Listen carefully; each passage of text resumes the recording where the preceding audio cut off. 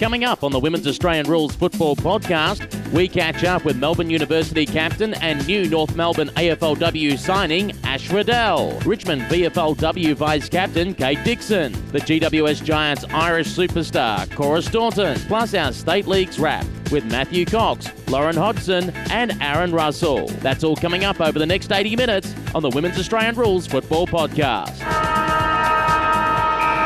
I'm Peter Holden and welcome to the Women's Australian Rules Football Podcast. And a friendly reminder, you can hear this podcast as a radio program Wednesday evenings, 6 p.m. Australian Eastern Standard Time on RSN Carnival, digital radio in Melbourne, and by the RSN Racing and Sport app. Don't forget to follow us on social media at facebook.com/WARF radio or twitter.com/WARF radio. On the weekend, the Melbourne University Muggers broke through for their first win of the VFLW season when they defeated Essendon at Windy Hill. It was also the debut win for Ash Riddell as captain of the Muggers, and it's great to have her on the line. Ash, how are you? I'm great, thank you. How are you? Not too bad at all. It's been a hectic last 3 years for you. You've jumped from Fitzroy to Diamond Creek to Melbourne University. Absolutely. Very crazy. Lots of new people in the process, though, which is good. Well, before we talk about Melbourne University, let's take a step back. When did you actually first pick up the footy and start your senior women's footy career? So I originally played footy when I was younger, so from about 6 years old to when I was about 11, and then I sort of gave that up and pursued basketball, and then sort of came back in 3 years ago and played my first season back with Fitzroy after sort of a long stint away. But I was still obviously watching footy in the meanwhile, just not playing it. So, yeah, it's been exciting. Indeed, it has. Working in the lower divisions originally with Fitzroy, I think Division 3 they were in, to, as we saw last year, you play at Diamond Creek and on one occasion won our best on ground. And now you find yourself at Melbourne Uni. Before we talk about that, let's just skip back a bit to October. You've had a great year at Diamond Creek. You made the grand final. You made the VFLW Team of the Year. So things are on the up and up. The draft happened, but you didn't get picked up. What was the thoughts going through your mind at that stage? Obviously, initially, I was extremely disappointed and sort of upset, thinking about what I could have done better and things like that. But then sort of as time progressed, I realised that I had to sort of make the most of the opportunity and try and work really hard over the pre-season and sort of state my case again for try and make it impossible for the recruiters not to pick me up the following time round. So really try and work hard over the pre-season. One of the things I'm interested to note, and I actually haven't asked this question to a number of women who didn't get picked up in the draft over the past couple of years, is did you receive any feedback at all from the clubs or the people that you know, such as a Darren Flanagan, etc., throughout the academy system to give you feedback saying, look, you weren't picked up because we still want to see X, Y, or Z from you? Not particularly as such. I more sort of relied on people I already knew and got sort of feedback from them. So obviously Scott being the coach last year for Diamond Creek, obviously, and he was involved with Carlton at the time. I got a little bit of feedback from him and sort of people that I trust around me and areas of my game that I could work on a little bit better. So, yeah, that was sort of the extent of that. And then in November, we found the news that Diamond Creek would not be in the VFLW going forward. So that left you without a home. How did the conversation come about to getting you to Melbourne University? Well, obviously I was completely disappointed that Diamond Creek wasn't around because I absolutely loved my time there. But, yeah, I knew throughout my stint at Diamond Creek I really enjoyed Scott coaching me and thought that I'd have most opportunity sort of following him to Melbourne Uni and knowing sort of his plans for the club and things like that. I was easily sold and wanted to come straight to Melbourne Uni. So that's sort of how that came about. And as you said, you were under Scott Gowan at two different clubs. When he's at Diamond Creek, he's coaching in a mindset of a VFLW team. He's now at Melbourne Uni / North Melbourne, where he's coaching in a mindset of not only you as a VFLW players, but also thinking ahead to AFLW. Being under him at two different clubs, have you noticed a change in his style? Have things got more intense or picked up a bit more because there's that preparation for AFLW? Yeah, absolutely. Obviously, we still have the sort of growth mindset and the development mindset at VFL level, but obviously there is coming to Melbourne Uni this year, there is the AFLW component. So I think across all clubs, sort of our training's picked up, intensity, especially during the preseason, the amount of running, things like that we've been doing. But yeah, it's been certainly different, but still Scott still coaches in a similar way and it follows the same sort of principles. So it hasn't been too much of a change. I guess one change, though, is everything that's happening off the field, because at Diamond Creek, you've got the small little club rooms that you had up at Plenty War Memorial Park. You train at North Melbourne, at Arden Street Oval, where you've got a theaterette to sit in to watch your video back of what your best, 60 seconds highlights were or whatever from the game that's just been like. Can you describe how that is transitioning from those different worlds, from a small club to now, as much as you're playing for Melbourne Uni, you've got access to that North Melbourne environment? Yeah, absolutely. It's amazing, like having access to those facilities, gym equipment and things like that. It's been a big change in that sense. And sort of we've also had like Ben Brown come down and help coaching us quite regularly. So getting feedback from AFL players as well has been absolutely amazing and incredible to learn off them too. So the environment's awesome. I couldn't have asked for anything more. About a month out from the season, the leadership group was announced for Melbourne Uni for season 2018, and you ended up with the captaincy. How does that feel to essentially be at a brand new club and they've told you you're the leader?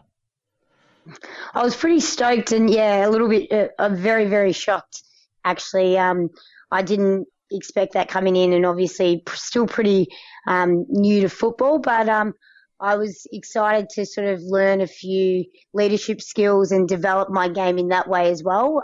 Right now that I'm actually understanding the game a little bit more, I feel like I can help those around me as well, which is good. So I'm really enjoyed the captaincy so far, and but I'm lucky to have other people around me that can also assist me with that too. I'm interested to actually know on that. With the captaincy in general, how much of an extra burden is that on your time, besides what people see on the ground of how you do the coin toss and select which end you want to go to? But say off the field and during the week, there are times where players have got questions and they don't necessarily want to approach the coach directly. How often do you now find players approaching you, asking you questions as the captain? Yeah, absolutely. It's certainly more than obviously not being captain at last year. I just want to try and make myself as approachable as I can to other players, and that, yeah, as you say, if they don't feel comfortable asking the coaching stuff, they can go through me as an avenue, and I might know the answer, I might not, but hopefully they feel comfortable enough to have a chat to me about whatever they want, even if it's not football related, and that they feel comfortable with me as a leader. So that's the hope. And yeah. A 1-1 start to the season against Geelong at Cardinia Park. A tight tussle in the first half and they pulled away in the second half. Coming off the back of that game, what were some of the things that Scott wanted to see an improvement in the side that you were able to implement for the next week when you end up beating Essendon at Windy Hill?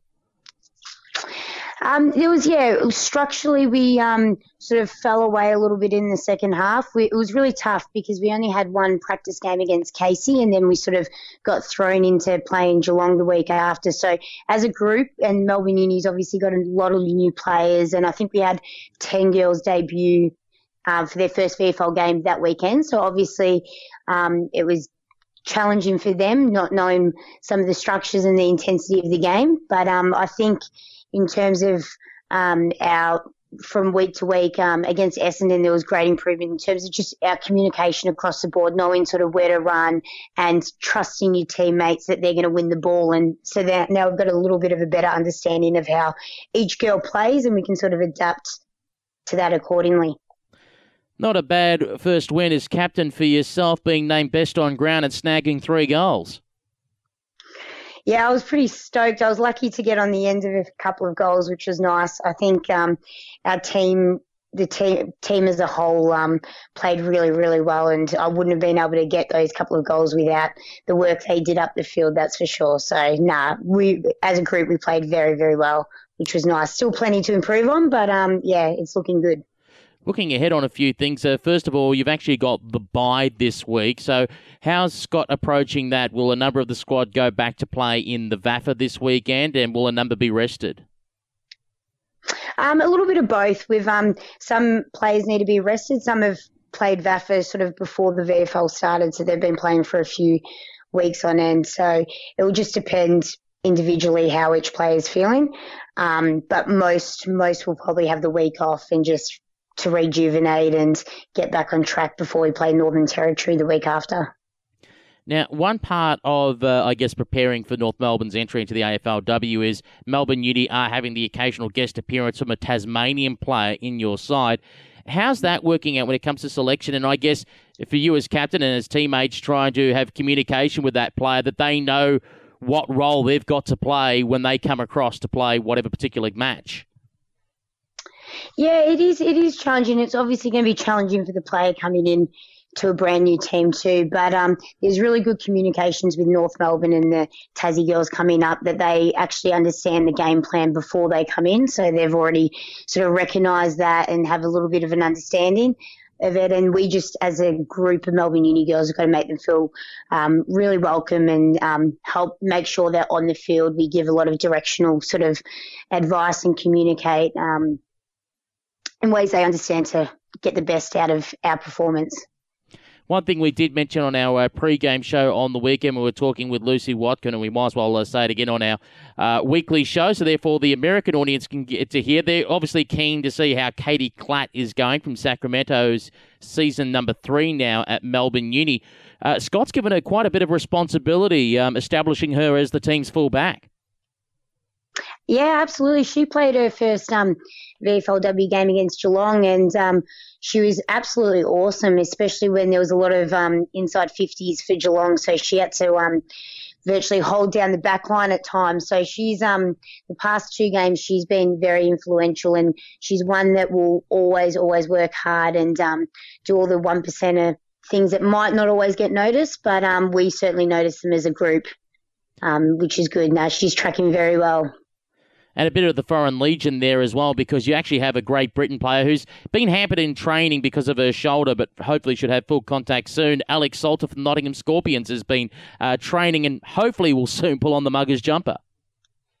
Yeah, that will be exciting when she does. I think we're all excited to see what she can bring to the team, what she can add to the team. We're very excited for that. Thank you very much again for your time as always, Ash. It's been a privilege to talk to you. Enjoy the week off if you are putting your feet up for this weekend, and good luck with the Muggers for the rest of the season 2018. No, thank you so much for that, Peter. I appreciate it. Melbourne University's next game in the VFLW is in round 4, Saturday the 26th of May at 11:10 a.m. when they host the Northern Territory Thunder at Avalon Airport Oval in Werribee. Our RSN Carnival match of the round this weekend is on Sunday, the 20th of May. We're on air at 1 p.m. for a 2 p.m. bounce down as we present Collingwood versus Richmond at the Swinburne Centre, better known as Punt Road Oval. And it's great to have on the line the vice-captain of the Richmond VFLW team in Kate Dixon. Kate, how are you? Yeah, I'm very well, thank you. Great to have you on the line. And for you personally, what a great start to the year. First of all, round 1 in the VFLW against the Bulldogs. Not only a win, but 4 goals for yourself. Yeah, I had an absolute blinder of a game. It was fantastic to kick the first goal for not only myself in the first game of VFL, but for Richmond as well. Like, it was such a historical moment for that, and great for our team to come away with a really good win. So let's rewind back a bit first before we talk about VFLW 2018. They recruited you out of Echuca. Obviously, the competition of women's football only began up there in 2017. What sport were you doing prior to that? So I've come off playing tennis. So I used to play a lot of tennis. So I went overseas playing tennis as well. And then I had an ACL injury, so that sent me back for a couple of years. And then last year I played my first round of football at Echuca, and I was lucky enough to be captain there. So I've obviously got an eye for detail in sport, and I love it, and I love giving myself a good challenge. When they started up a side last year at the Echuca Murray Bombers, was it a case of you were just looking for something to start and you ran straight towards it, or was it someone else that coaxed you down to the club? No, I actually, look, I've always loved football. I didn't play it as a kid, but I'd always have a kick in the backyard. And my first training I was a bit hesitant of going for sure. And I nearly actually walked away from it because I thought, oh my God, I've walked into a schoolyard of kids, just balls were going everywhere. And, grassroots for women's football is only just sort of starting now, so girls couldn't kick. And I just thought, what have I got myself in for? But so I ended up staying there, and that was, it was good. And Echuca did well, of course, in its first season in the competition. It ended up being taken out by Bendigo in the end. It's a long way from living in Moama and playing footy at Echuca to the Richmond Football Club. So how did your recruitment come about? So I was lucky enough. Kate Sheen was actually at an event where my coach was at, and she just said to him, if you've got any girls that are interested in trying out. So I went to a trial in Bendigo in December, and then got an invite off Tom, the coach, to come down and do a second trial at Punt Road at Richmond. So, it is definitely a long distance between travels and trainings. It's 540 k's round trip twice a week. So, that's definitely a challenge. For those that have never done the drive before, and if you're taking the quick way through Heathcote, that's at least a good 2.5 to 3 hours journey to get into Melbourne, let alone through the Melbourne traffic. With that, are they making you go to Richmond twice a week, or have they talked about, because I believe there's a number of Bendigo players that were recruited into Richmond, about holding some training sessions at Bendigo so it's easier on travel? Yeah, look, they were going to do that, but there wasn't probably as many as first thought. And I think girls are probably happy to go down and be amongst the, better facilities and such elite program down there. So I think from that basis, it's just easier to do the trip twice a week, and then you're up to, what's happening. Let's skip ahead now to pre-season. How were the nerves coming into this, particularly, as you said, you were at Echuca last year where there's footies going around everywhere, very grassroots, to now going to Punt Road Oval, preparing for a VFLW season where the training is almost AFLW standard? Oh, absolutely. They're giving us everything possible at Richmond. We go back. If you're not performing, that they're going to ask questions why. So, there's definitely nerves and there's expectations and there's standards. So I think if you're happy to give it your best shot and not hold back, and it goes for anyone out there, you've just got to really dig deep. And if you believe in yourself, you can do it. You can definitely do it. So for me personally, nerves were definitely, I was thinking, oh my God, but I enjoy the team sport coming off an individual sport. Tennis was sometimes, when you're in bad situations, it was very hard mentally. So I probably got a bit of a, I'm not sure the word for it, but a bit more progress in mental stage where I don't get quite as nervous. Were you shocked to be given the vice captaincy when that was announced before the start of the season?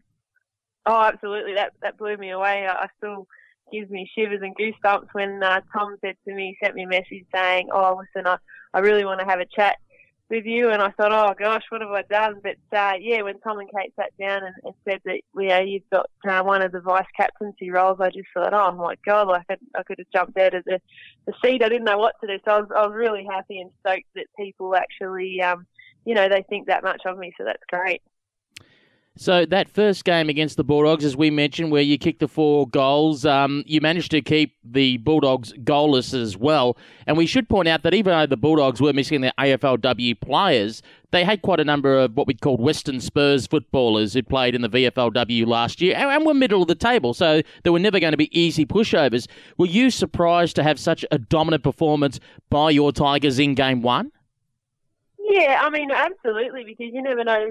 You've got to treat every game as if every game's a challenge, and no game's ever an easy game. And there's times there, I guess the score doesn't reflect on it. There could have been times where, they kick a couple of goals and it could go either way. So we just kept our pressure coming, which is what, hopefully we can be known to do. And this week wasn't as good for us, but we come back and we stick to our processes and, back to the drawing board and reflect on what we could have done. But, this week against Collingwood, we're hoping to, a great result, and I'm sure that the training track this week will be down, doing back to basics. So.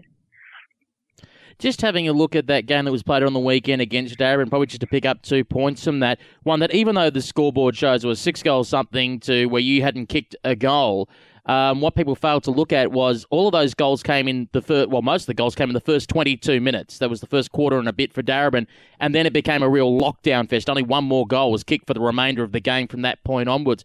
Was it just a case of the side taking a while to settle? Yeah, listen, we probably come off a little bit of a high, and credit to Darabin and credit where credit's due. I think they kicked 3 goals in the first 7 minutes, and I'm not sure. It was just very hard for us. The conditions were tough, but it was definitely windy, and the score definitely doesn't do it justice because 4 points doesn't sound like much at all, but absolutely it was tough. It was a grind down for the last quarters, but we just couldn't get the scoreboard pressure on. So that's we've got to look at that and still take positives, because even though we lost that, we're still probably a winner in some way because we can take something out of it. And just on that, from some reports that I heard at the ground, they said the game was actually a pretty even contest throughout that second half. It was just Darabin's defence stood up and denied you any clear opportunities at goal. Looking back at that game compared against the Bulldogs game, what did you find tougher about the Darabin defence, about trying to crack that? Yeah, look, they had one team to be always deep in defence, so I always felt outnumbered, and we had a bit of a shorter midfield, but other than that, we just couldn't push the ball deep, and shots at goal, we had a few, but we hit the post. I kicked one across face, so if we could have just got those little things here or there and just get our team, a couple of quick goals and get our team motivated and upbeat again, it could have been different. But that's just something that we need to work on as a team, and me as well. Make sure we're in every condition, whether it's raining or winning, that you're hitting those goals. Now, you've definitely already got one AFLW footballer playing for you, the GWS Giants, Louise Stevenson, who's been running around for you. You've also got on the list the likes of Lauren Tesoriero, Emma King is on your list, Amelia Barton as well.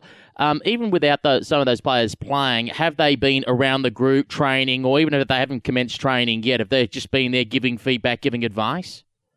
Oh, absolutely. They've been around the group training and getting around the girls and seeing the way that our structure's being played. And those girls are they're really good because they've had experience. So the experience that they're going to bring into the team for us more amateur ones are going to be great. So, they've been around, and it's just like a big family. So it's really good, even though they've come from some are different clubs and everyone's at a different level. Everyone's treated the same and with great respect. So that's fantastic.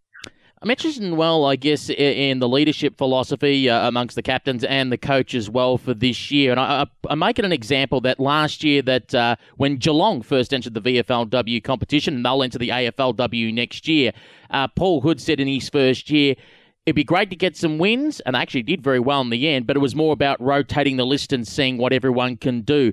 Considering you've got, for Richmond, AFLW that's coming up in 2020, what is this year about? Is it a similar philosophy where it's trying to get everyone a game to see what everyone can do?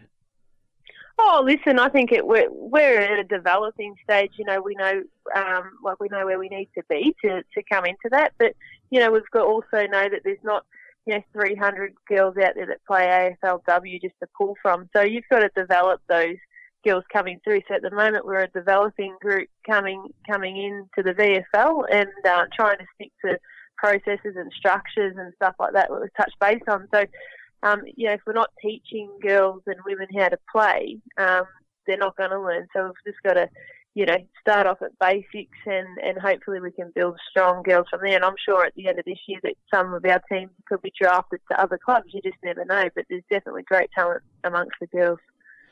An interesting game for you coming up on Sunday, up against Collingwood, who are coming off a draw. So I guess, obviously, with yourselves coming off a loss, and technically a draw is almost like a loss, bar the 2 premiership points. Both sides coming in probably off a flat performance from last week. So who knows, I guess, what can happen this week?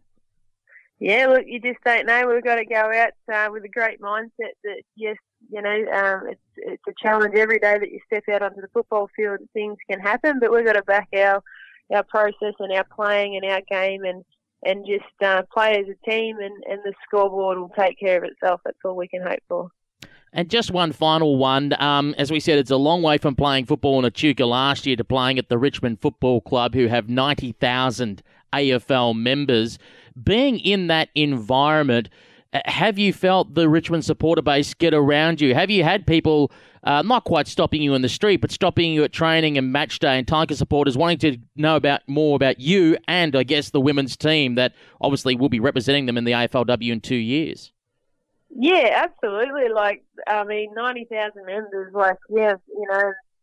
Facebook and technology and everything's out there. But for that very first match that we played, the Richmond supporters got around us, and there was even flags being flown, and it was really good. And it's just one big family, and we hope that we could one day bring home 3 premiership flags, like the AFL, VFL, and VFLW. That'd be really good. But we've got to start somewhere, and we can have goals and we can aim for that. But from a fan perspective, people start to recognise you for sure. Kate, thank you very much for your time, and we wish you all the best this weekend as you take on Collingwood at the Swinburne Centre, Punt Road Oval, 2 p.m. bounce down Sunday the 20th of May, and we'll bring it to you live on RSN Carnival, Digital Radio Melbourne, and via the RSN Racing and Sport app. In season 2018 of the AFLW, the GWS Giants had many stars blossom. They had Courtney Gum at the age of 36 just rip it up. They had Alicia Eva, who they'd recruited from Collingwood, just blitz them all. And then they had the Irish superstar no one saw coming. She was a champion of ladies Gaelic football. She had also played soccer and rugby over in Ireland. She came to Australia, took on to her what was a foreign game, and held up pretty well, kicking 5 goals for the season and having an impact in the Giants' forward half. We speak of Cora Staunton, and she joins us on the line now from Ireland. Cora, how are you? I'm good, Peter, now good. Settling back into Ireland, home about just under a month now, so yeah, just getting back used to Irish weather again, and used to a different shape football. Well, that's certainly something, isn't it? Because you left when it was nice and sunny and 30-odd degrees in Sydney, and I think you may have got back just in time for the beast from the east to blast through. Yeah, so it's been pretty poor weather since I came home, pretty cold. So yeah, getting back to the 10 and 11 degrees and the cold weather. But enjoyed my time in Sydney. Had a brilliant time, obviously, with the Giants, and hopefully looking forward to come back again in October and November. What's it like being back at home after playing 3 months for the GWS Giants? Obviously, for where we broadcast from Melbourne, football's always around us. Everyone's always talking about the game. How does it feel for you for being in that spotlight, being obviously around your teammates 24/7, talking and training football, to now returning to Ireland where the game is essentially in the background? Yeah, it's obviously strange. Obviously, the first week or two I was back, it was strange and probably hard to adapt back into Irish weather, and then obviously adapt back into my working life again. But yeah, I'm back playing GAA over here now again. So I'm still back training and still playing sports. So just back with a different team. But obviously I miss all the girls in Australia.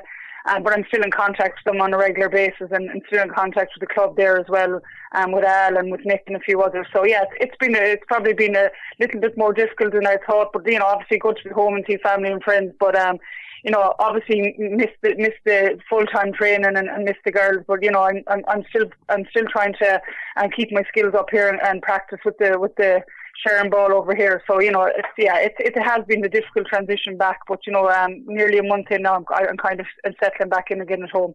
Just to give everyone an idea, besides obviously moving yourself physically over to Australia to base yourself for several months to play in the AFLW, what did you have to leave behind in Ireland when it came to either study or career, and then obviously having to pick that back up again once you got back home? Yeah, I suppose so. Over here, our sport is completely amateur, so we train most of the time in the evenings, and then obviously with the weekends we train in the morning. So between both club and county, you represent both over here. So we'd be training maybe 5 or 6 times a week. So obviously on top of that, I work a 9-to-5 job here with the health service. I'm involved in health promotion. So I work with an ethnic group called the Traveller Community. So that's most of that is office based. So I'm 9 to 5, and usually then you're home for an hour and then you're back out training. So your days are quite hectic. So obviously I'm lucky. I'm not married. I don't have any family. Just my own. Obviously nieces and nephews, and my dad is still alive, and brothers and sisters, and obviously a lot of friends from sports and my teammates from over here. That's what you kind of left behind. But with the way modern technology is, you're always in contact with them when they're in Australia. And I was lucky enough.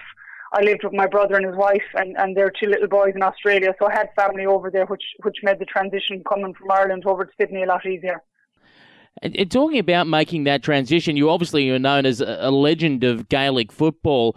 Did you find that you'd had increased media coverage here compared to being in Ireland? And once you've got back, has it gone up another gear again? Because essentially, with respect to Laura Duryea, you're the first one that's a known star of Gaelic football to make the crossover. Yeah, I suppose. Yeah, I think the biggest thing for me was the amount of media coverage both in Australia and Ireland that I got, especially in Australia, I suppose. But at home, every one of my matches was reported on the 6 or the 9 o'clock news at home, and it was all over social media. And but when I came home, people are still welcoming me home, and still talking about it, asking how I got on, and there's huge interest here. There's huge interest since I came back. Even, I've been around to a couple of our schools here. I'm doing a bit of AFL coaching in the schools. People just want to learn about the game. So yeah, it's been huge. And obviously in Australia there was,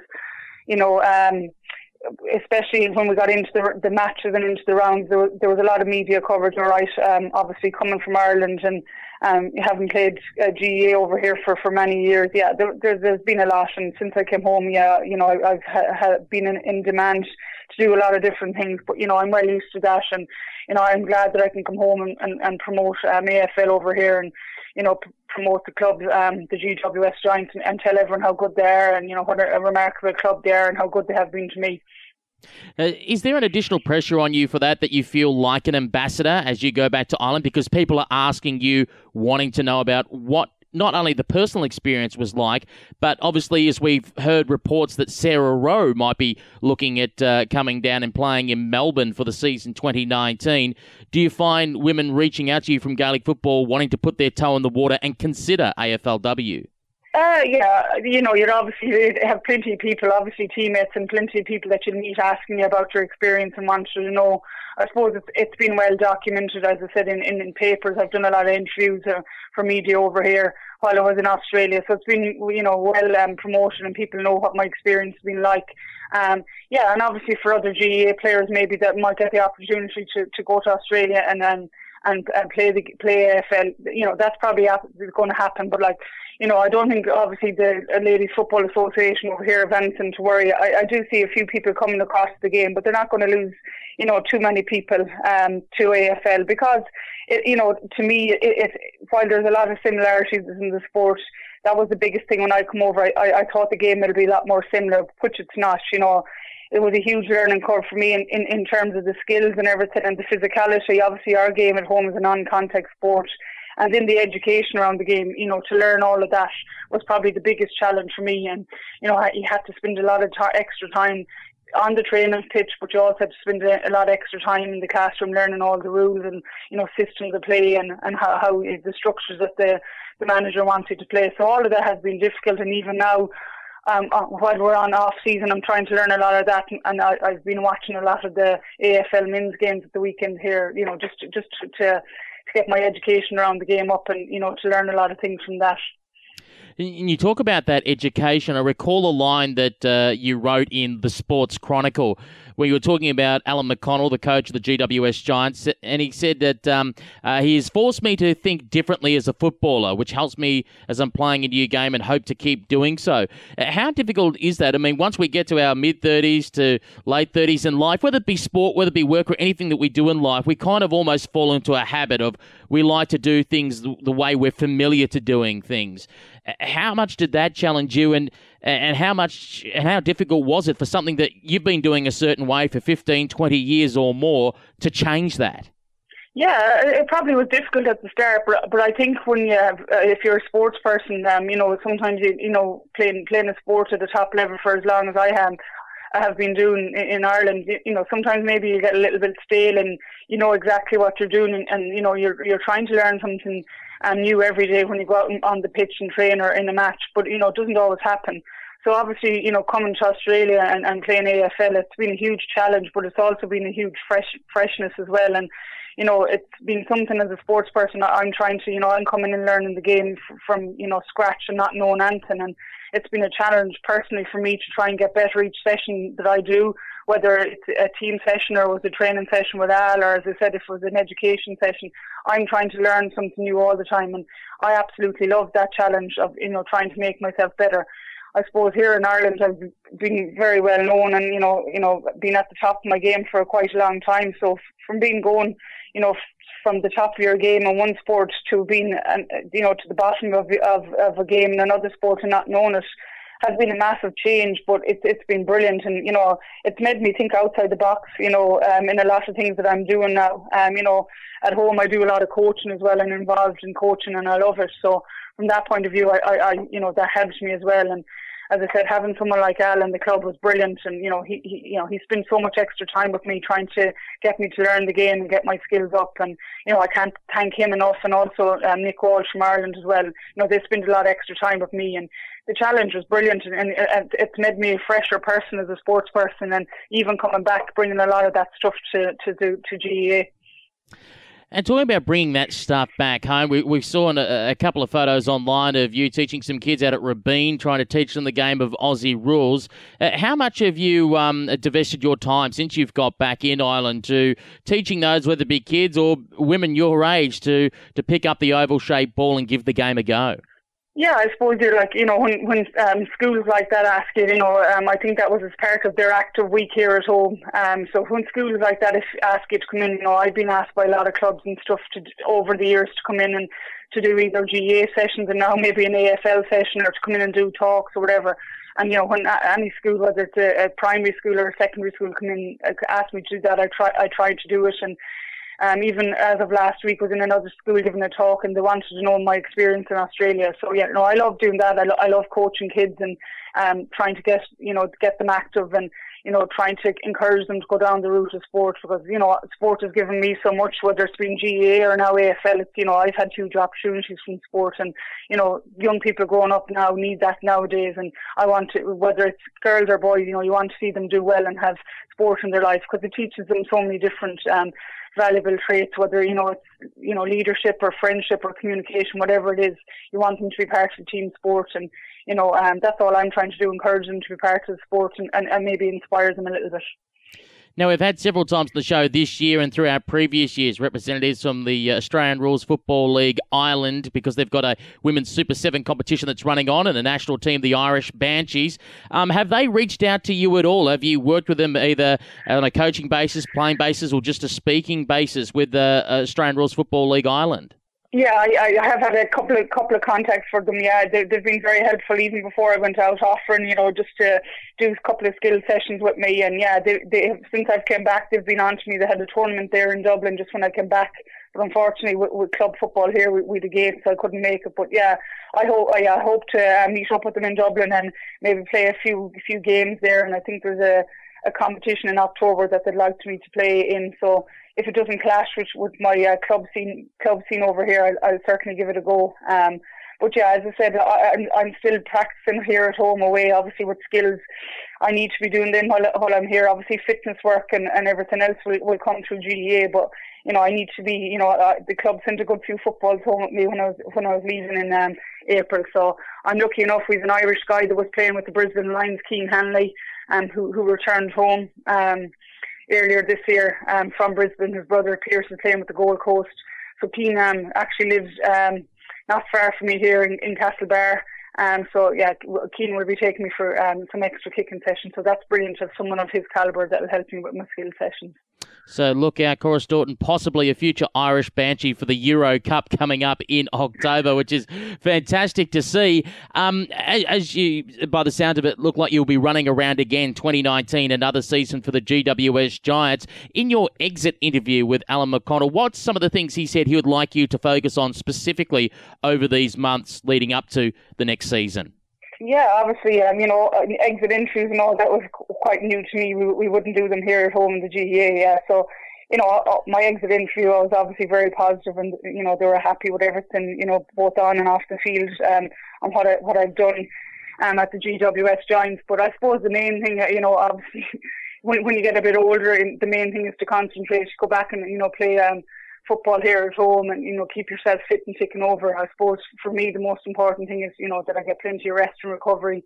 I suppose I came over to Australia after a very long football season, so I was probably going 18 or 19 months on the go without a break. So yeah, I came home and, I'm still playing football here at home and trying to keep myself in good shape. But it's just probably to rest the body a bit and maybe just concentrate working a little bit on the skills and get out kicking as much as I can and with the over ball and just keep practicing. But Al is happy. I've been doing this for the last 20 plus years at home just to keep myself ticking over and not to overdo it, I suppose, and try and come back as fresh as I can to the Giants in a couple of months' time. That's the main thing. But overall our exit interview was very positive, and the season for the Giants probably finished disappointingly, but there's a great group there and we hope to build on that for next year, and I hope to play a big part in that.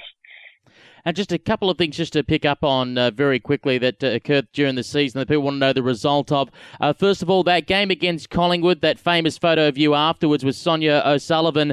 You had the old nose taped up after it got given a bit of a touch-up. How's the nose? Has it been officially fixed if you had the surgery done for it? And what was the diagnosis? Was it actually broken? Yeah, it was definitely broken, that's for sure. So I had the surgery at the end of the season. I had the surgery before I came home from Australia. So I had the surgery maybe about 5-6 weeks ago, so it's all fine. As I said, I've played a couple of football games here at home, so it's perfect again.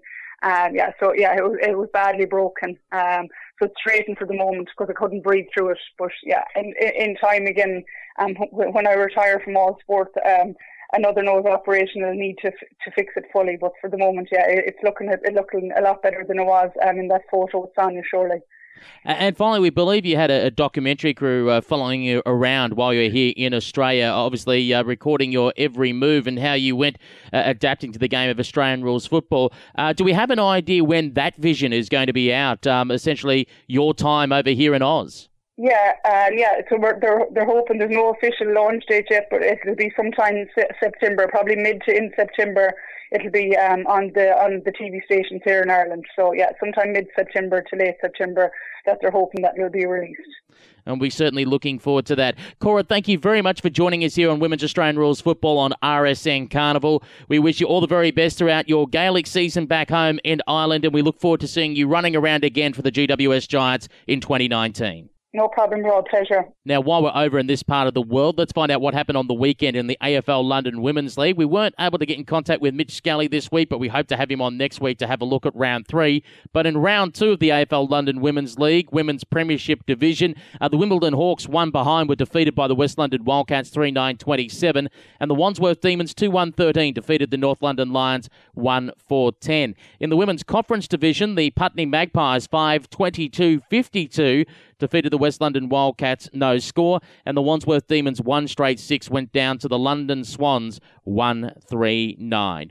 Time for our State Leagues wrap. Let's find out what happened over the weekend in the VFL women's competition, and we've got on the line our league caller here at RSN Carnival in Matthew Cox. Coxie, how are you? Very well, Pete, very well. It was another interesting round of Swiss Wellness VFL women's action on the weekend. Again, a couple of surprising results, whilst there was a draw that we covered on the weekend. We'll get to that in a moment, but there were plenty of other games with a fair bit of interest in them. Let's start on Saturday afternoon at Windy Hill, a seesawing affair between the Bombers and Melbourne Uni, both looking for their first win of the season. And it was the Muggers, 5-6-36, defeating the Bombers 4-4-28. Yeah, coming home in the second half, the Bombers were up at halftime 3-2 to 2 straight goals for the Muggers. So Bombers, at least looking at the scoreboard, were more competitive than what we saw when they played the Hawks back in round 1. Clearly, they've found a little bit more rhythm and structure, and that flair that we saw in round 1 hopefully came through a little more, whilst the Muggers, as expected, I think they worked their way to the top. They've detailed already a number of times in our chats that it's not the same Melbourne University that we've become accustomed to in the last couple of years. They don't have all their main stars in the But we do expect them to be competitive because there's still a little core group there of well-credentialed players, and in the end, that's what got them over the line by the looks of things on the weekend. As you said, 5-6, 36 to 4-4, 28 goal kickers. Ash Riddell kicked 3 goals, but it was also fairly handy with the stats. 22 touches on the weekend, including 15 kicks and 7 handballs. Also laid 4 tackles, a starring performance from the new Muggers captain. Cords and Price were the other goal kickers, whilst on the other side of the coin you had Ponta, Moreau, DiMatteo and Anwin. I've had a great weekend with name. All the single goal kickers for the Bombers, whilst disposals-wise for the Bombers, Lisa Williams racked up 19 touches, and a familiar name was at the top of the disposal count sheet, Emma Carney, making her return to the Muggers lineup in 2018 on the weekend. Let's have a look at the game at Punt Road Oval that had everyone's head spinning. Heading into this game, Richmond had given the Bulldogs a touch-up while Darebin had been on the end of a hiding from the NT Thunder. We were expecting this scoreline, but we're expecting it in the opposite direction. It was Darebin that got the chocolates quite convincingly, 6-7-43 to Richmond, just the 4 behinds. And also played at Punt Road Oval, or the Swinburne Centre, whatever you want to call it, on the weekend as well. So it was a home game for the Tigers. Darebin obviously with a bit of fire in the belly after the poor performance the week prior, really wanted to get on the board, and they did that quite convincingly. 4 goals, in fact 5 goals in the first half, got them on the board. They only kicked a goal after half time. But as you said, the Tigers not getting a goal on the board after a real impressive first up performance back in round 1, so they'll be bitterly disappointed with the way that they played on the weekend. Hannah Mounsey kicked 3 goals for the Falcons, Simpson with 2, Hammond with 1 as well. Looking down the stats, and the big differentiator for me in this match were the hitouts, 48 to 27 in favour of the Falcons, whilst racking up the touches in this match was Meg McDonald, 23 disposals on the weekend for Darebin, which indicates, I think, as you raised on the weekend, Pete, that it looks as though she's been moved to that more midfield/utility role in 2018. On Sunday, the Casey Demons made their debut in the VFLW competition. They took on Hawthorn, and in the end, it was Hawks doing it in Diana Haynes' 150th game, 4-7-31 to the Casey Demons 3-6-24. Yeah, a tight tussle. Casey's first game up in 2018 after having the bye in round 1. Expected them to be competitive because they've got a fairly handy playing group playing out there at Casey Fields, and they've also got a fairly handy coach in Damien Keeping taking the reins last week, as we discussed. But thought the Hawthorn would get over the line in this match. And it was only just, as you said, it was only 4-7-31 to 3-6-24. Emma Mackey, Gilder, Perkins and Diet getting the goals for Hawthorn, whilst for Casey, Clayton at Phillips, and another good name here, Pete, Hugely Mino. I apologise that I've stuffed that right royally up for Casey. I'll be going back to the drawing board this week and working on my pronunciation of names, because I did not have a...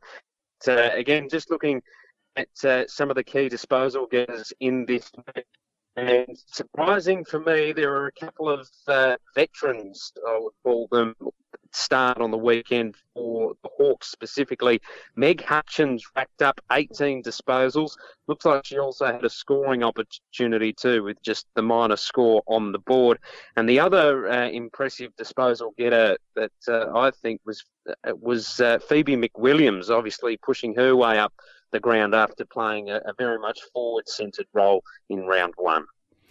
Moving on to another Sunday game, Carlton 9-7-61 defeating the Western Bulldogs 2-3-15 for Shannon McFerrin, the coach of the Blues. It's 2 from 2.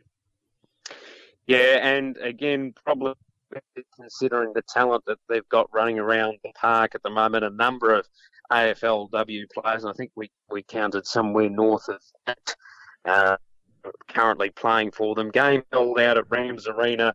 And, quite an impressive scoreline for Carlton. Hosking, Shearlaw and Canuccio with 2 goals apiece, while Cox, Lee and Vesio also kicked goals. On the other side of the coin, the Western Bulldogs, Ashley and Wild were the 2 single goal kickers. At least they did get on the scoreboard on the weekend, the Bulldogs, but 2 disappointing performances to kick the season off. I don't think feeling the best this week, and it's a little bit of a concern. I think we raised the question on the weekend that this is essentially a side we believe that is the VU Western Spurs from 2017. They've got a number of those players still on the list, and the fact that they haven't played well in the first 2 matches is just a question mark beginning to appear whether those players have been developed or whether they're resting and relying on the AFLW Bulldogs players coming into the side just a little too much. So it'll be interesting to see how they go over the next couple of weeks, but I'd be a little bit worried if I was a Bulldogs supporter just at the moment. So also on Sunday at Point Jellybrand, the Seagulls, they're one of the sides that had a very good pre-season. We thought they'd be maybe premiership contenders for the side and the players that they recruited, a number of them out of the St Kilda Sharks, but they're naught from 2, going down to the Southern Saints 4-2-26 to 8-8-56. Yeah, I would have thought Williamstown would have performed a bit better in this match, and in fact probably thought they should have at least won one of the games across the first 2 rounds. They've just haven't gelled for one reason or another, and not great on the scoreboard either. If we think back to their match against Collingwood, they only got a couple of goals on the board, and this weekend it rested on Duffin's shoulders, kicking 3 goals, Lowe, the other goal kicker for the Seagulls. Southern Saints, on the other hand, though, looks like they've turned it around after their round 1 loss to Carlton down in Frankston. Impressive effort on the scoreboard, 4 goals to Lawrence, whilst the single goal kickers were Bahana, Rowland, McQueen and Drennan. And just having a look at the statistics in this game, again, the big differentiator for me in this one was the hit-outs, 44 in favour of the Southern Saints, whilst you had 23 for Williamstown, which suggests that there was a significant ruck advantage on the weekend in favour of the Saints. And to the game that we covered on Sunday, Collingwood versus Geelong. Let's call it even. Let's call it a draw. 3-9-27 against 4-3-27. Yeah, I think we described it on the weekend as the result was fitting of the game. I know I went to Olympic Park on the weekend thinking we were going to get a very good contest, a tight but highly skillful contest. And while there were flashes of it, we didn't really get that. It was more of an arm wrestle right throughout the game. And Collingwood had their opportunities. They'll be disappointed that they didn't convert early on in the game. They kicked 8 behinds up until half-time. Their first goal coming, I think it was halfway through the third quarter from memory. So it took them a long time to get their first major on the board, but they did have a number of opportunities. Geelong, on the other hand, I think they performed okay. As I said, I was expecting them to be a bit more skillful. There was a passage of play I remember in the second quarter down the outer wing where they did find that link up and get that run going. But apart from that, it was a little bit scratchy. They were feeling a bit off after the opening round, who knows, but it just didn't live up to the game that I was expecting between two sides that have got a number of talent. Geelong, I'm expecting to go deep into finals this year. Collingwood, I don't think will be far behind given the talent on their list. So hopefully it was just an off weekend for both sides. The goal kickers in this game, for Geelong, Birchall, Habib, Darby and all singles. Whilst for Collingwood, Hines, Lambert and Biden Wing Webster were the goal kickers on the weekend. And just having a look at the disposal getters, Renee Garing was the leader with 29 touches on the ground. But the two impressive performances for me, and they would have gone close to the best on ground for me on the weekend. Jamie Lambert racked up 28 touches and a goal whilst laying 11 tackles. And Sarah Darcy, it's the first time I think I've seen her play the game mainly in the midfield. She racked up 25 touches and was very efficient and effective throughout the day. So impressive performances by a couple of former Eastern Devils players. And since we covered Geelong, it's very apt to say that's been reported by Sarah Black from AFL Media that Geelong have upgraded 6 of their VFLW players onto their AFLW list for 2019.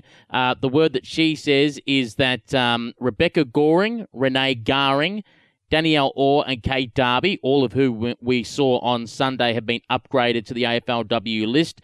And also as well, Cassie Blakeway, who we saw last year, and Jordan Ivey, who had been originally at Carlton, was going to play Geelong VFLW. Then I think it was round 2, did her ACL. She'll be coming back from that and will play in VFLW in the second half of this year. They have also been upgraded to the Geelong AFLW list, according to Sarah Black. Yeah, and I would think that they're not the last.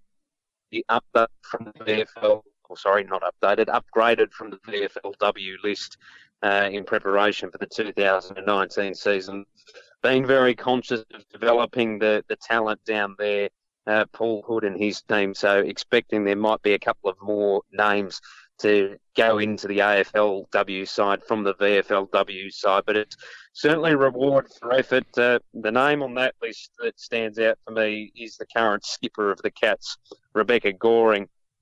Been in women's footy for quite some time, played for a while up at Melbourne University, went down to Geelong last year and plays a pivotal role across half-back. So well-deserved for her, well reward, and of course there's some other talented names that you read out before that will certainly make an impression in 2019 with the AFLW squad, and no doubt make an impression with the AFLW squad this season. Let's take a quick look ahead to round 3 that'll be played this weekend in your tips on Saturday 19th of May, 11:30am at Box Hill City Oval. Hawthorn host Carlton. Shaping up to be another ripping game. Carlton in red-hot form. Box Hill Hawks also in fairly handy form. Hawthorn's first game at home in 2018, playing at Box Hill City Oval. I'd expect them to get the job done, but just like last weekend against Casey, I think Carlton will give Hawthorn their money. I can understand the Box Hill and Hawthorn mix-up. A bit similar with our next game with the Southern Saints, who actually sung their theme song after they beat Williamstown, saying, "I want to be at St Kilda." So come on, Southern Saints, just call yourself St Kilda and get on with it. 3:30pm Saturday afternoon, Skybus Stadium in Frankston. The Southern Saints hosting Casey Demons. Yeah, I'm glad I'm not the only one struggling with names this week, Pete. Expecting Casey to get the job done in this one, even though the Southern Saints had an impressive performance on the weekend and they are playing on their home deck. I think the Demons just have too much talent on their list, and if they play some of it, if not most of it, they should get over the line quite comfortably.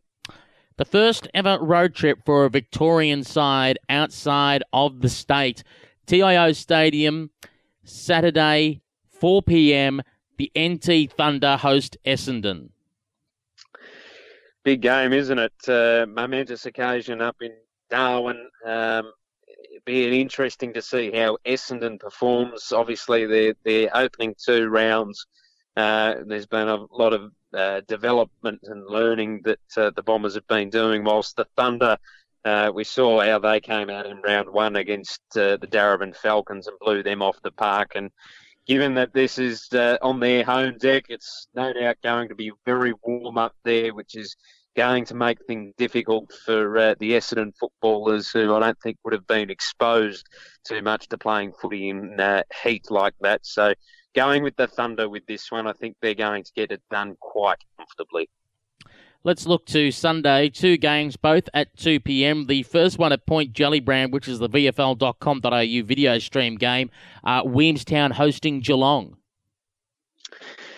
Curious to see how this game pans out. I'm expecting Geelong to get a good win on the board, but at the same time, I'm hoping that the Seagulls can just close the gap a little bit. As we mentioned or alluded to earlier, they do have good list in terms of talent altogether. They've also got a number of St Kilda Sharks, so that dynamic should be working. So I think if they do lose by a fair bit on the weekend, then there'll be another side with a question mark hanging over their head with rebound strongly after the draw on the weekend. And finally, to our match of the round on RSN Carnival Digital Radio. We're on air at 1 p.m. for a 2 p.m. bounce. Collingwood and Richmond originally was going to be a morning game at Olympic Park Oval. It has been switched.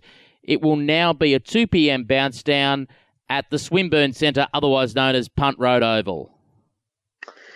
Could be an interesting this one. Expecting Collingwood to get over the line in the match based on what we saw on the weekend, and no doubt they'll have a bit of goal kicking practice at training this week to try and rectify the issues that they had in the first half of last week's game. On the other side of the coin, would be expecting Richmond to hopefully be slightly more competitive than what the scoreboard suggested on the weekend and return to that round one form that they had against the Bulldogs. So hoping it's a close game, a close contested game, but going with the Magpies to win and have a decent win. Well, Coxie, thank you very much for joining us here on RSN Carnival and Women's Australian Rules Football. And we look forward to your company 1 o'clock on Sunday for our VFL Women's Match of the Round at Punt Road Oval between the Pies and the Tigers. No worries, Pete. And just for anyone out there wondering why we haven't mentioned the Falcons, Muggers or Bulldogs, they've all got the bye in round 3 of the VFL Women's competition. So they've got the weekend off. We don't. See you at the Swinburne Centre, Pete. Turning our attention now to the Tasmanian State League Women's competition. Round 4 was played over the weekend, and unfortunately some one-sided results at Windsor Park. Launceston 14-9-93 defeated the Tigers 1-4-10. While at the Wivenhoe Showgrounds, Burnie one behind went down to Clarence 17-10, 112. Glenorchy with the bye. Looking to round 5 action being played this weekend. On the Saturday, Clarence take on Launceston at Oatlands starting at 11 a.m. While on Sunday at 1 p.m. at KGV, Glenorchy host Burnie, Tigers having the bye. Looking at the WAWFL competition that was played on the weekend, round 6 was one game on Saturday where the Perth Angels 6-9-45 defeated South Fremantle 2-10-22. To the games on Sunday, Peel Thunderbirds 10-10-70 defeated Claremont 4-9-33. East Fremantle 8-5-53 defeated West Perth 3-4-22.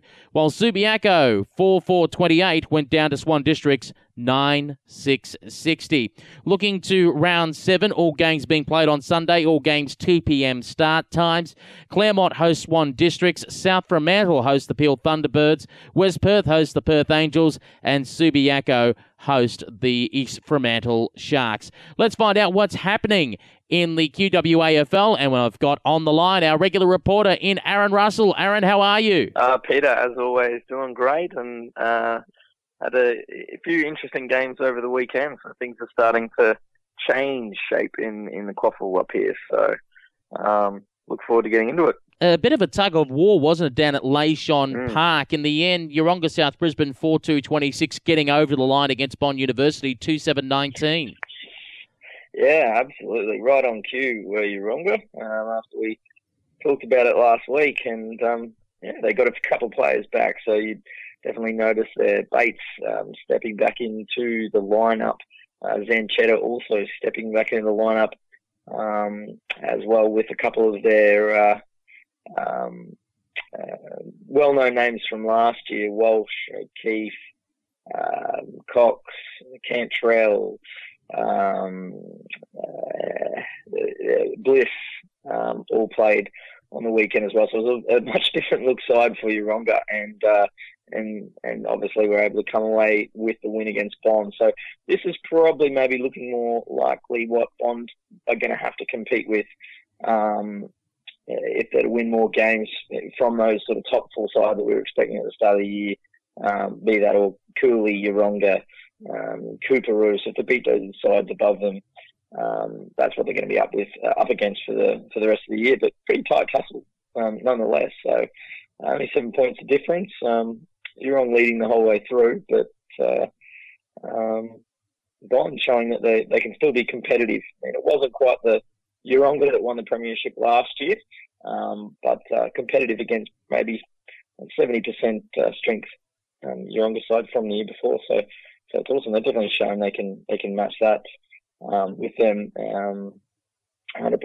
So good stuff. Coolangatta 4-6-30 got over the line against UQ Red Lions 1-7-13. Yeah, very inaccurate from UQ. They definitely had a few chances there. 1 goal 7 is not the return they would have been looking for, and most of those coming in the second half as well, in a tight tussle that could have been a different scoreline had they been a little bit more accurate in front of goal. But you've got to say that that's fairly competitive for them. Noticeably, good to see Beth Pinchin got named in the best players for Cooley. She's been on a long road back from a very serious knee injury in the final 2 years ago. So could be one, and hopefully pushing her claims closer and closer to get to the AFLW. She just needs to keep building on her confidence. But it's fantastic to see that great kid, and they love her down at Cooley. So hopefully that won't do her any disservice moving forward. UQ, good to see them getting a couple of names back. Alana McNabb down from Mackay, Gabby Collingwood back into that lineup to complement Conan and co. So they're starting to get a few players back and getting a little bit closer to full strength, but not quite good enough against Cooley, which is always a tough battle down the coast. Maroochydore 2 straight 12 going down to an inaccurate Coorparoo 6-14-50. Yeah, again, another score line that could have been very different had of Coorparoo kicked straight. Most of those behind scored in the first half on this occasion, but good to see a couple of new names in the best players for Coorparoo, and again, same tale. They're getting a couple back. Zilke playing her first game for the season in the lineup for Coorparoo, along with Pittman, who's moved across from UQ, who got named in the best on the weekend. So, yeah, good to see Coorparoo getting back to where they left off at the end of last year, and going up and beating Maroochydore on the road up the coast. But Maroochydore noticeably having fielding a very young side, and a couple of girls that are 16, 17, playing up for them, some up and coming girls, and played some pretty handy footy for them on the weekend. So developing side, but won't do themselves any favours representing the coast at under 18 level, pushing up into the Quaffle. So it's good for them in Gregory and quite noticeably Duggan as well, playing pretty handy games for Maroochy. Looking ahead to round 6 being played this weekend, all on Saturday, May 19th. First of all, 3 p.m. down at Oakman Park, the UQ Red Lions are hosting Maroochydore. Yeah, for sure. This is shaping up to be a pretty good game. UQ and Maroochy both struggling to register wins so far this season. UQ starting to get some players back. Maroochydore young, developing side. And it gives those girls a really good chance to show what they've got against some stronger, opposition and some bigger bodies, mature players who have been, playing in the Quaffle and AFLW. So fantastic for those girls at Maroochydore. But UQ is starting to build a stronger strength side. I think they might be too good for Maroochydore on this particular occasion. But should be a great game. Bond University hosting Wilson Grange, who had the week off. Yeah, Wilson Grange running hot at the moment still. Look, they've had the week off, so usually when teams have the week off, they come back noticeably hungrier in the Quaffles. I'm expecting them to have a pretty sizable win against Bond. Bond have been playing some good footy and have impressed a lot of people, and I don't think many would have expected them to have even the amount of wins they've had already this season so far. But I think Wilson Grange will be too strong. But again, give themselves the perfect test against the competition's most informed side in Wilson Grange. And finally, 4:45 p.m. at Giffen Park, the big grudge match, Coorparoo and Coolangatta Tweed. Yeah, I think this is definitely the match of the round. Cooley have had a couple of strong home games so far this season. Going up to play Coorparoo at Coorparoo is always a tough task. Coorparoo starting to get a couple of players back. Cooley have been playing some scintillating footy at times. This is going to be definitely the match of the round. Extremely hard to pick between these two. It's going to be really interesting to see if some of those girls coming back, how quickly they can have some influence. Particularly the likes of Zilke, if she plays again. I know they played a majority up forward, but failed to register on the scoreboard last weekend. Will she get some more midfield time? Will she play up forward? I mean, I'd be happy to see her play up forward, and she would create some significant headaches for Cooley if they can give her some good supply. Pittman's been tearing it up in the midfield, could cause them some grief as well. It's a really tough one to pick, but definitely the match of the round. So if you're going to go down and watch any of the games, this would be the one for sure. And Yeronga South Brisbane with the bye. Aaron, thanks very much again for joining us this week on RSN Carnival Digital Radio, and we look forward to catching up with you next week as we review Round 6 of the QWAFL. Cheers. Having a look at AFL Canberra first grade women's action from the weekend, it was round 4 at Eastlake 2-4-16 went down to Belconnen 8-7-55. Gungahlin 1-2-8 defeated by Queanbeyan 8-8-56. And Ainslie 2-5-17 went down to Tuggeranong 3-4-22. Round 5 action is on Saturday the 26th of May, so they're having a week off. Back Saturday 26th of May when Ainslie host Gungahlin 2:30 p.m. at Allan Ray Oval. Then on Sunday 27th of May, Greenway Oval, Tuggeranong host Eastlake 12 p.m. and at 4 p.m. on Sunday the 27th of May at Allenshaw Park. 4 p.m. start for Queanbeyan and Belconnen. So remember, a week off in AFL Canberra this week, and they're back for round 5 on the weekend of the 26th and 27th of May. Let's head across to South Australia for the Adelaide Footy League Women's Division 1 competition. On Friday night, Adelaide University 6-11-47 defeated Fitzroy 1-8. On the Saturday, Salisbury 9-8-62 defeated Christie's Beach 4-1-25. And on the Sunday, Morphettville Park 11-9-75 defeated Port Adelaide 3-1-19. Looking to round 5 action, there's a Saturday night game, 19th of May, 7 p.m. at the Fitzroy Sports Club as the Lions host the Salisbury Magpies. 2 games on the Sunday, 2:15 p.m. at University Oval. Adelaide University host Port Adelaide. 3 p.m. at Victor Harbour Oval. Christie's Beach host Morphettville Park. Time to find out what's happening in the AFL Sydney Women's Premier Division, and I've got on the line Lauren Hodgson. Lauren, how are you? Yeah, good, thanks, Peter. How are you? Not too bad at all, and you turned it on for round 6 of footy. 3 out of the 4 games, all close ones. Yeah, look, it was a really close, as you said, close round this week. I think conditions may have played a part, but yeah, definitely a tight weekend of footy. Henson Park, we start on Saturday morning, and it was the Bulldogs 2-4-16 defeating the Sydney Uni Bombers 2-3-15. Yeah, look, I mean, it's as close as you can get and still have a result out of the game. No goals were scored in the first quarter. There was a goal scored in the second quarter, and the Bombers actually held a 6-point lead at half time. But the Bulldogs kicked their 2 goals in the third quarter. The Bombers also kicked another goal in that third quarter, but inaccurate kicking in the fourth. Probably cost them, kicking 2 behinds and in the fourth quarter and only going down by 1. So, very close game there. Goal kickers for the Bulldogs were Devlin and Gemma Still, and Harley kicked both the goals for the Bombers. So, really close match there, and it'll be interesting to see what the scoreline is the next time these 2 teams meet there, Peter. You're talking about inaccurate kicking. Well, in the next game, both sides had 5 scoring shots. It was the team that kicked straighter that won in the end.